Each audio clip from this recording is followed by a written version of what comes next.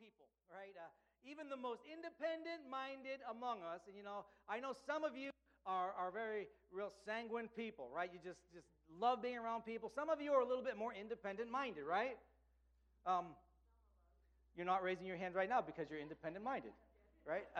That's okay. But even the most independent-minded among us need other people. God intended for us to walk out our faith in the context of a community of people with like precious faith. So we'll be talking about that a little bit more next week. But this week, a small group, you mentioned life groups, a small group is a great place to make friends, to grow in your faith at the same time. So we'll be talking about that a little bit later in this message as well as next week as well. So this is the third in a 6-part series entitled Love, Grow, Serve.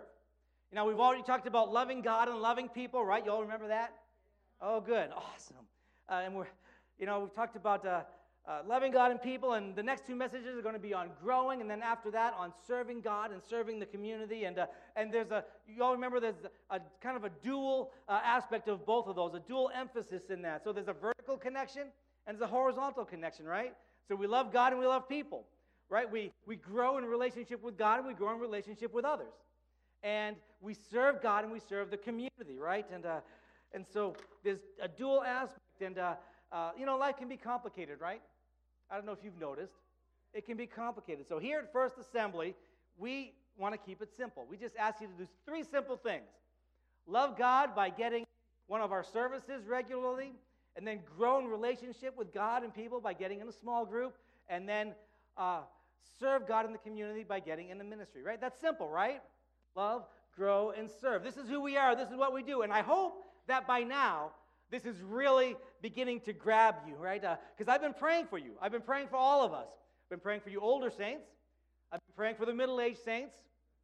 I've been praying for the young adults like me. Now, what is so funny about that? I have to tell you, in my mind, I'm a young adult. All right? Yeah, I've been praying for the youth as well, that will catch a vision both of what the body of Christ can be and also the amazing part that you can play in it. Because if it doesn't really become who we are, then all it becomes is a slogan that's on the wall, right? But if it really captures who we are, and as the body, we say, yes, God, I will be that. I will be everything that you want us to be, and I'll make this body move forward, then that's when we impact our community. That's when we become change agents, and that's when instead of life defining who we are, we define life should be according to the Word of God. Now, how many of you remember that there's a scriptural basis for all of this, right? Right? Okay. It's not just something I got because I ate too many jalapeno poppers before going to bed. All right. There's a scriptural basis for it, and you all remember what it is? Yes, right behind me. Ephesians 4:16. Instead, speaking the truth in love, we will grow to become every respect the mature body of Him who is the head, that is Christ. Now, read this next part with me, all right? It says, from Him, the whole body, joined and held together by every supporting ligament, grows and builds itself up in love as each part does its work. I hope that by the end of this, you've got this memorized, right? So there it is. The body of Christ grows, builds itself up in love, and each part does its work. Love, grow, serve. This is God's plan and vision for the body of Christ, and this is what should be motivating us. So, the last couple of weeks we talked about loving God and loving people. This morning we're beginning our grow emphasis. The message is entitled, Growing in Relationship with God. Growing in relationship with God. And you know what? Think about this. The fact that we can even speak of having a relationship with God is amazing, isn't it? I mean, think for a minute. How many of you think in terms of having a relationship with the President of the United States? Or maybe your senator? How many of you have a relationship with your senator? How about state senator? Or maybe even your state representative? Maybe a few people have a relationship with your state representative, right? But not many. And think in these terms. If you could develop a relationship with anyone on the planet, who would it be? I mean, maybe someone who's at the top of the field that you're in, maybe someone who can inspire you to be the best version of yourself. Who would that be? I asked Emily, my daughter, that, and she said, well, John Williams, the famous composer, because, she was thinking about getting a master's degree in composing for orchestra. She said, John Williams. There's a slim to nothing chance that she's going to develop a relationship with John Williams, right? And so,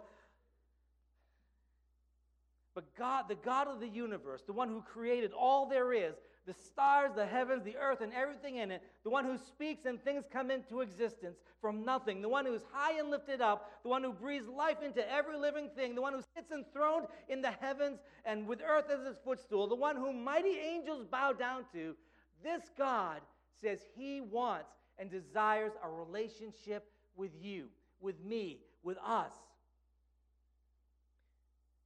The most important being there is. And if there lurks somewhere within our minds this idea that, this is for other people, but, God really doesn't want a relationship with me, we need to look no further than the first two words of the Lord's Prayer to drive that idea far from our hearts and minds. Because the disciples asked Jesus, teach us how to pray. And Jesus responded by saying this. He said, when you pray, say, Our Father. Our Father. That's amazing. And sometimes we take that a little bit for granted because we've heard it so much. But that was and is a radical thought, that when you address God to say, Our Father. You may not know this, but in the Old Testament, there are only just a handful of times where God is described as Father. And most of those times, if you look at it, God is not saying he's Father to everybody, but it's referring to a specific person who's called for a specific reason, like a king or someone else that God has set aside to do a specific task, and God says, I will be their Father. And then even in the intertestamental period between the Old and New Testament, the writings of that time, the idea of God as Father is almost nowhere to be found. And then even in other religions, the idea of God as Father is very rare. Like even in Islam, for example, they have what they call the 99 beautiful names for God. Do you know that not one of them is Father? And really, if you go through them, there's not really much there about relationship at all. This idea of God as your Father is radical and really kind of incredible, that God would want us to address him as Father. The idea that this completely transcendent God who transcends time and transcends space and the universe, who's completely other, beyond and above, would want this relationship with us is amazing and awe-inspiring. It would be kind of like us wanting to have a relationship with the ant colony in the backyard. But Jesus says when we pray to start by saying, Our Father. Can you think of a more personal way to address God? And I think right at the start we should say that a relationship with God begins with a salvation experience. It begins at the cross. It begins with repentance towards God and faith in the Lord Jesus Christ. If you're going to have a relationship with the Heavenly Father, you must come to him on his terms. You can't really come to God on your own terms. Some people, they want to come to God on their own terms, right? I mean, the problem with this is that you end up with a God of your own making. You end up with a God that is in your own image. And the problem with that kind of God is that he's not real. He only lives in your imagination. I mean, that kind of God can really do nothing for you that you can't do for yourself. And so if we're going to deal with the real God, we must come to him on his terms. And these are his terms. Express repentance towards sin and faith in the Lord Jesus Christ. That's why Jesus died on the cross. He says, no one comes to the Father but by me. The cross is the entryway. Jesus is the doorway into a relationship with the Heavenly Father. And if you've never done that, can I encourage you today, don't leave this place without making Jesus your Savior, without calling out to him and saying, Jesus, I can't save myself. I confess there's no way I can save myself, but I believe that you died on the cross for me. Would you be my Savior and my Lord? You can do that in your pew right where you are. If you need help, find me, find one of the other pastors. Would love to lead you now because, I've served God for 30 years now or more, and, I've never had a day of regret, saying, I wish I hadn't served Jesus. I've never heard anybody in 30 years, you know what, I regret serving Jesus. People don't talk like that to me. And then, being a pastor, I've had opportunity from time to time to people as they're approaching death's door. And they don't say, you know what, I regret serving Jesus. Sometimes I hear them say things like, I regret this or that or the other thing, but not, I regret serving Jesus, And I never hear anyone say, I regret, I just wish I made a little bit more money, right? They don't say, you know what, I just wish I had indulged in a little bit more sin. But I never hear anyone at death's door say that. But I tell you what I do hear them say, boy, you know what? God has been faithful to me. I'm glad I served God. I have no regrets about serving God. If you've never made him your Savior, I encourage you to do that today. There's nothing so awesome as a relationship with God. Nothing like knowing that you're on good terms with God. And then I think next we should say that a salvation experience is just the beginning of a relationship with God. Some people, I don't know if you've noticed, some people in other states, after experiencing salvation in Christ, want to stay right there or expect it to stay just right there. I've been there, I've done that, I've got the t-shirt, right?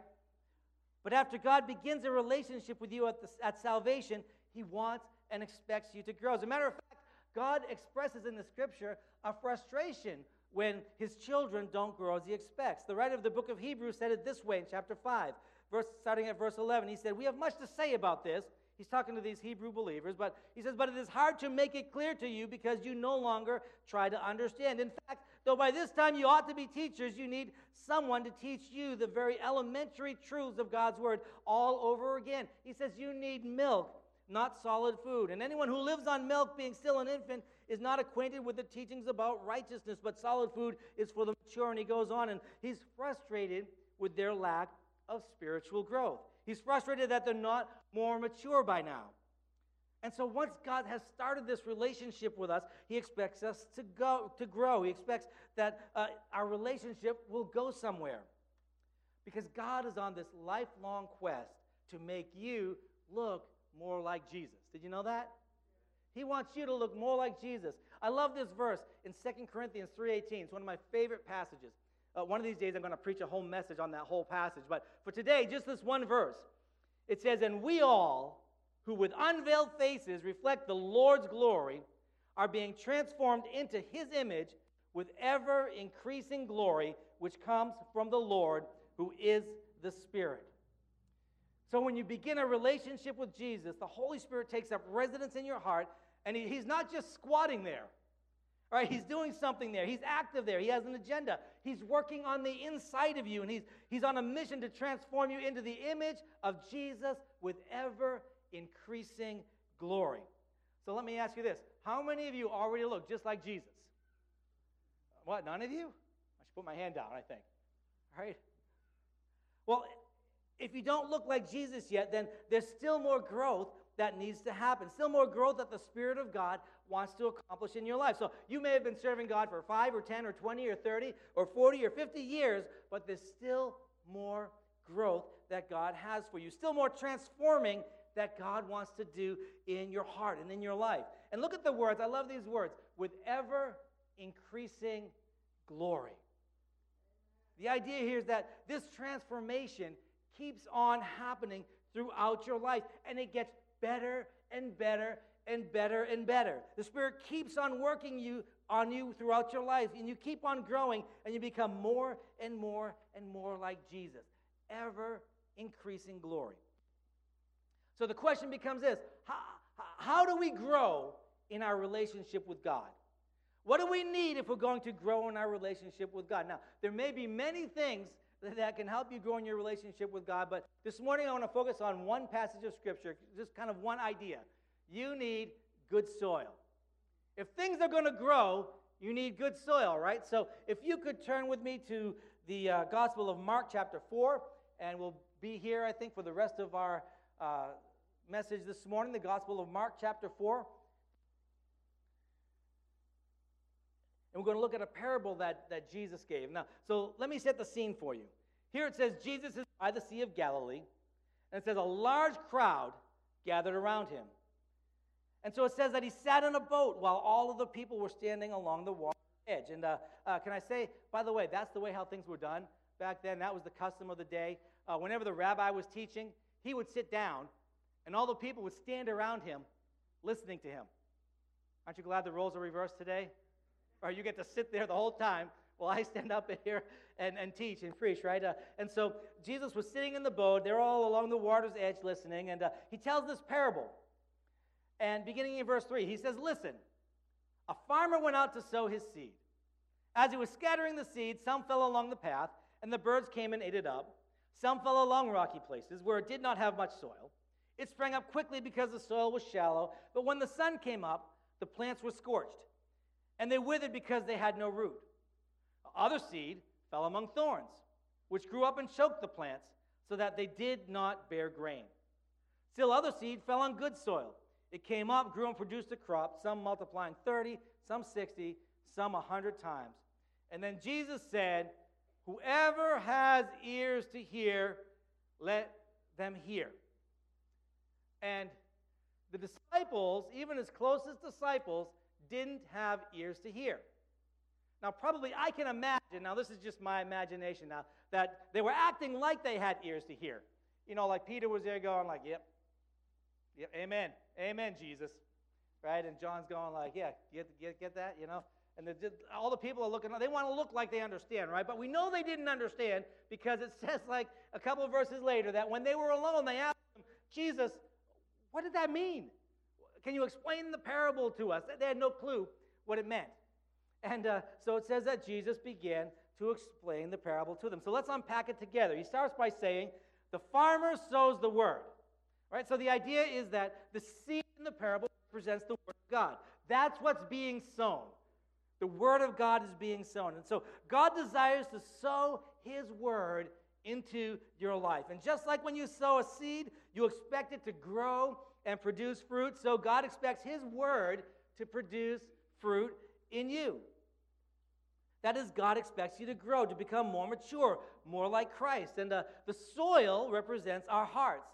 And so in this parable, Jesus is going to talk about 4 kinds of soil or 4 kinds of heart conditions that affect how the word is able to grow in us. And so the first kind of soil is the hardened soil or the hard heart, right? Verse 15, Jesus explained it this way. He said, "Some people are like seed along the path where the word is sown. As soon as they hear it, Satan comes and takes away the word that was sown in them." And so here's the idea. God wants his word to go into your heart, to be sown into your heart. He wants it to grow and to produce fruit. But just like a hardened pathway cannot receive a seed, so a hard heart cannot receive the word of God. Just like a seed needs soft, fertile ground in order to sprout and take root, so the word of God needs a soft heart that is open to receive it if it's going to get rooted and established and cause you to grow. And so God's idea is that his word gets planted through like personal reading or preaching and teaching or small group interaction, and it's supposed to find a good place to lodge in your hearts and take root. But Jesus says that there's some people whose hearts are hardened, and they can't receive the word, and the word doesn't grow. And the question becomes this: what causes a Christian's heart to get hard? Have you ever met a professing Christian whose heart is hard? Or it seems like their heart is hard, it's kind of really sad, right? What happens in the life of a Christian that causes them to harden their heart so that the word of God can't really get in, that it doesn't really have much impact on them? Well, there could be many things, but let me talk about just one idea this morning. In the natural, what makes soil hardened? People walking on it, right? There may be many things, but basically people walk on soil and it gets hard. That's why it became a path in the first place, right? Because lots of people walk that way. And in the Christian life, there's going to be times when you're wronged. All right, there's going to be times when someone's going to offend you. There's going to be occasions when you feel like you were walked on or you were trampled on, and it feels like your nice, fertile soil has been tapped down a little bit. Have any of you ever experienced that? I mean, you're going along and somebody just does something, says something, and you just feel like kind of your soil is tapped down a little bit, right? And and the truth be told, right, we all like, oh, yeah, I've had that happen to me, right? Yeah, people have done that to me, and people can be this way. The truth is, if we're really honest with ourselves, there are probably times when we were that person. All right, maybe we didn't know it, didn't intend it, but walked across somebody, right? Y'all looking so holy at me right now. I said, no, Pastor Paul, not me. That happens to us, and sometimes we're the person that does that, even though because none of us is like Jesus yet, right? And so, but we have these things happen to us. You're wronged. And in that moment, you have a couple choices, right? You can choose to forgive. And when you forgive, it's kind of like taking some garden tools and a hoe and kind of like working that soil again and making it so it's soft again, right? But the other option we have is to choose not to forgive. And if we choose not to forgive, it's kind of just like letting that be tapped down. And then every time we bring it up again and think it over and kind of like let that thing ferment in our heart, it's kind of like just walking over it again. Every time you just keep turning it over. You keep walking over it again. You keep walking over the soil again. And what happens as you keep walking over it? Right? It gets harder, right? Harder and harder and harder. Until finally, you get to a place where you've got a path in your heart that just can't receive a word, in that area. And if you go too long, pretty long, the path gets wider and wider and wider and wider. And you can't really receive God's word. Unforgiveness hardens your heart. A hard heart can't receive the word of God. A hard heart rejects the word of God. And so I encourage you this morning, if you're carrying some offense, don't let it tamp down the soil of your heart through unforgiveness. If you have a brand new offense, something that's just happened, before your heart starts to get really hard, forgive. For your own sake, forgive and let that thing go. If you've got some path in your heart that God has maybe even revealed this morning that, that's been tamped down a lot and you're just really kind of hard, there, whatever you need to do, whatever garden tools you need to get up to begin to break up that ground, forgive. Get God's grace to forgive so you can have a soft heart that can receive the word of God. A hard heart can't receive the word of God. And then the second kind of bad soil is this. It's rocky soil. Jesus said in verses 16 and 17, he said, others, like seed sown on rocky places, hear the word at once and receive it with joy. But since they have no root, they last only a short time. When trouble or persecution comes because of the word, they quickly fall away. So this soil looks good from the outside. It looks soft. It looks like a good place to plant. It receives the seed. The seed begins to grow, and everything looks great. But what you can't see is there's something wrong underneath. There are rocks that are preventing the seed from taking root. It looks healthy until it gets a little hot or until the wind starts to blow or the weather turns bad. Then it withers and blows away. And the underlying problem is revealed. It had no root. And Jesus says that some people are like this. People who receive the word, it springs up quickly, and everything looks great as long as it's sunny. Jesus says there are some Christians who are like this. They like being around God, they like being around the word and other Christians, but one day trouble comes and they wither away, or a little persecution happens, and they say, I didn't sign up for this. That's rocky soil. It's the heart that loves the word as long as everything's going well, as long as everything is sunny and 70 degrees. And can I tell you, this is why it's important to be honest with people when we're asking them to come to Christ, right? Because sometimes I've heard some appeals that are kind of like the love, joy, peace gospel. And I believe in love and joy. I believe in all of those things. But sometimes I've heard appeals made that sound kind of like, if you'll just come to Jesus, everything will always be awesome in your life all the time. Just love, joy, and peace, And it is true that, there are many blessings that come from serving Christ. And there are some other bad things that we don't experience because we're serving Christ. I mean, think about it. It's only natural, right? If your life is free from the lust of the eye, greed, covetousness, all of those things, right? All of that bad stuff that comes from greed and covetousness, you're not going to experience so much, right? Or if your life is free from the lust of the flesh and immoral desires, a lot of the bad stuff that can come from that, you're not going to experience. So there are many blessings that come from serving Christ, right? But the idea that, when you serve Christ, nothing bad will ever happen from you, well, that's not really true. And so sometimes there's this appeal that happens that way, and people get that idea. And the promise is not that nothing bad will ever happen to you. It's that God will walk through you whatever comes into your life, right? And so for this reason, when people come to Christ, they should come to Christ because there's this problem. There's this sin problem that only Jesus can fix.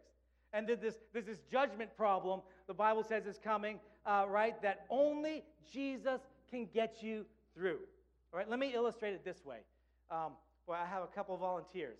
Right, oh, here they are. They're coming right now. Go ahead, come on up here. I'll be right back.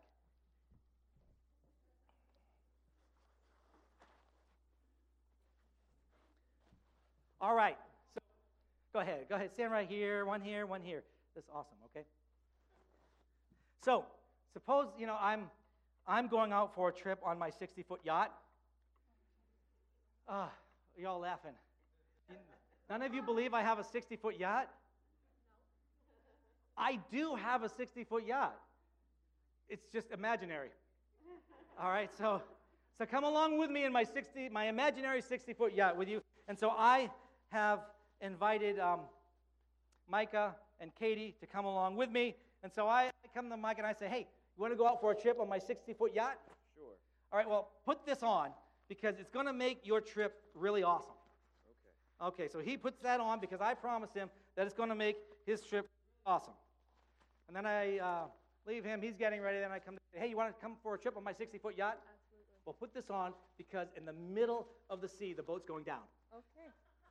All right? Thank you for the clue. So now we're out on the yacht, right? And we're going along, and pretty soon, though, they look a little bit funny, and they begin to notice people are starting to look at them funny. Go ahead, look at them funny. Maybe point at them like, hey, they look really funny. What are they worried about? So I told him that this thing would make his trip better. And what's he beginning to think? This really isn't making my trip better. People are pointing at me and snickering and making fun. What is she thinking? She's thinking, yeah, I'd rather not die, right? And matter of fact, she might try to get some of you to put one of these on too, because she knows that the boat is going down in the middle of the trip, right? And so then all of a sudden the seas start to get a little bit, up and down, right? You know how that's going on. Come on, the whole ship's going, right? Here we go, right? And what's happening over here? Now they're both starting to feel ill, right? Little seasickness, and they're coming over to the. Go ahead, lean over the edge. There. All right, now she's over the edge too. She's getting sick too. There's no promise that Christians don't, get seasick every once in a while on a 60-foot yacht, right? And so what's he thinking now? He promised me that this thing would make my trip better, and I am sick. And what is she thinking? Well, she's thinking that her sickness has nothing to do with this thing, right? Okay, so keep getting sick. Hold on.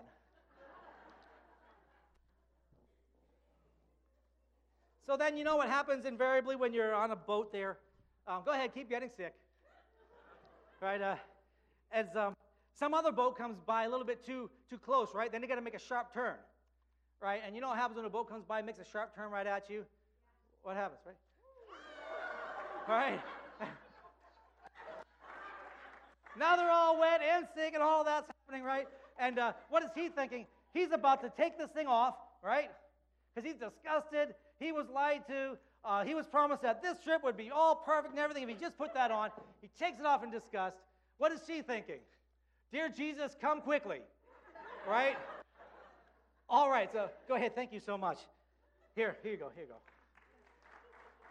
You can share that with your brother. All right, yeah.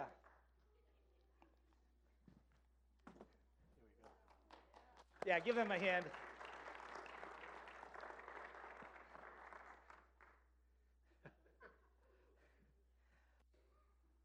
Jesus will be with you, right? We need to come to Christ because he's going to save us from the wrath to come, right?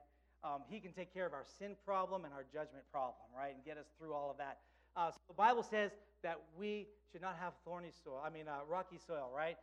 Because when the persecution comes and difficulties of life, we won't be able to grow the way God wants us to grow. And then the third kind of bad soil is soil that's taken up by thorns and thistles. Jesus said in verses 18 and 19, he said, still others, like seeds sown among thorns hear the word, but the worries of this life, the deceitfulness of wealth, and the desires for other things come in and choke the word, making it unfruitful. Thorns leave little room for growth. You know, at my last house, I had these bushes and plants kind of around the front, and on either side of the door, there was this flowering plant, a beautiful flowering plant. And the one on the left side was really nice and full and produced lots of beautiful flowers. But the one on the right side, it was kind of planted in the same area of this large growing bush, and this large leafy bush kind of just really grew into its space and was taking up its space. And over time, this flowering plant just didn't grow into what the other one did. Instead, it stayed small, and it kind of grew sideways in kind of a desperate attempt to get some sunlight and produce whatever few meager flowers that it could. Its growth was choked off. And Jesus says that some Christians are like that. There's a response to the word. It starts to grow, but something else is growing faster and taking up the same soil. And he describes them, the deceitfulness of wealth. The desire for wealth will choke off your spiritual life. The Bible describes it as greed and selfish ambition. Now, it's not wealth that's the problem. You can look through the scriptures. It's never wealth itself that's the problem. It's the desire for wealth.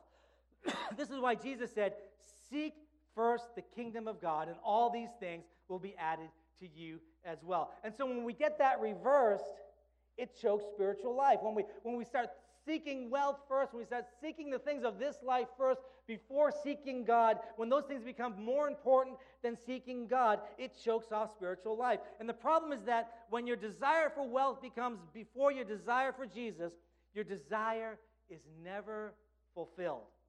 You never end up with enough because you never have the confidence that comes from seeking first the kingdom. And Jesus says that this leads to something else.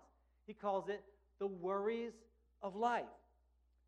So when I seek God's kingdom first, I have this confidence that comes from knowing that the one who I am seeking has promised to provide everything that I need out of his riches and glory. My confidence is in something that cannot be taken away. But if I seek this world first, if I seek my own good first, I don't have that confidence. And without that confidence, all I have is stuff that can be taken away. All I have is stuff that I can lose, jobs, abilities, resources. All that stuff can be taken away. And so the result is worry. And worry chokes out the word of God and makes it unfruitful.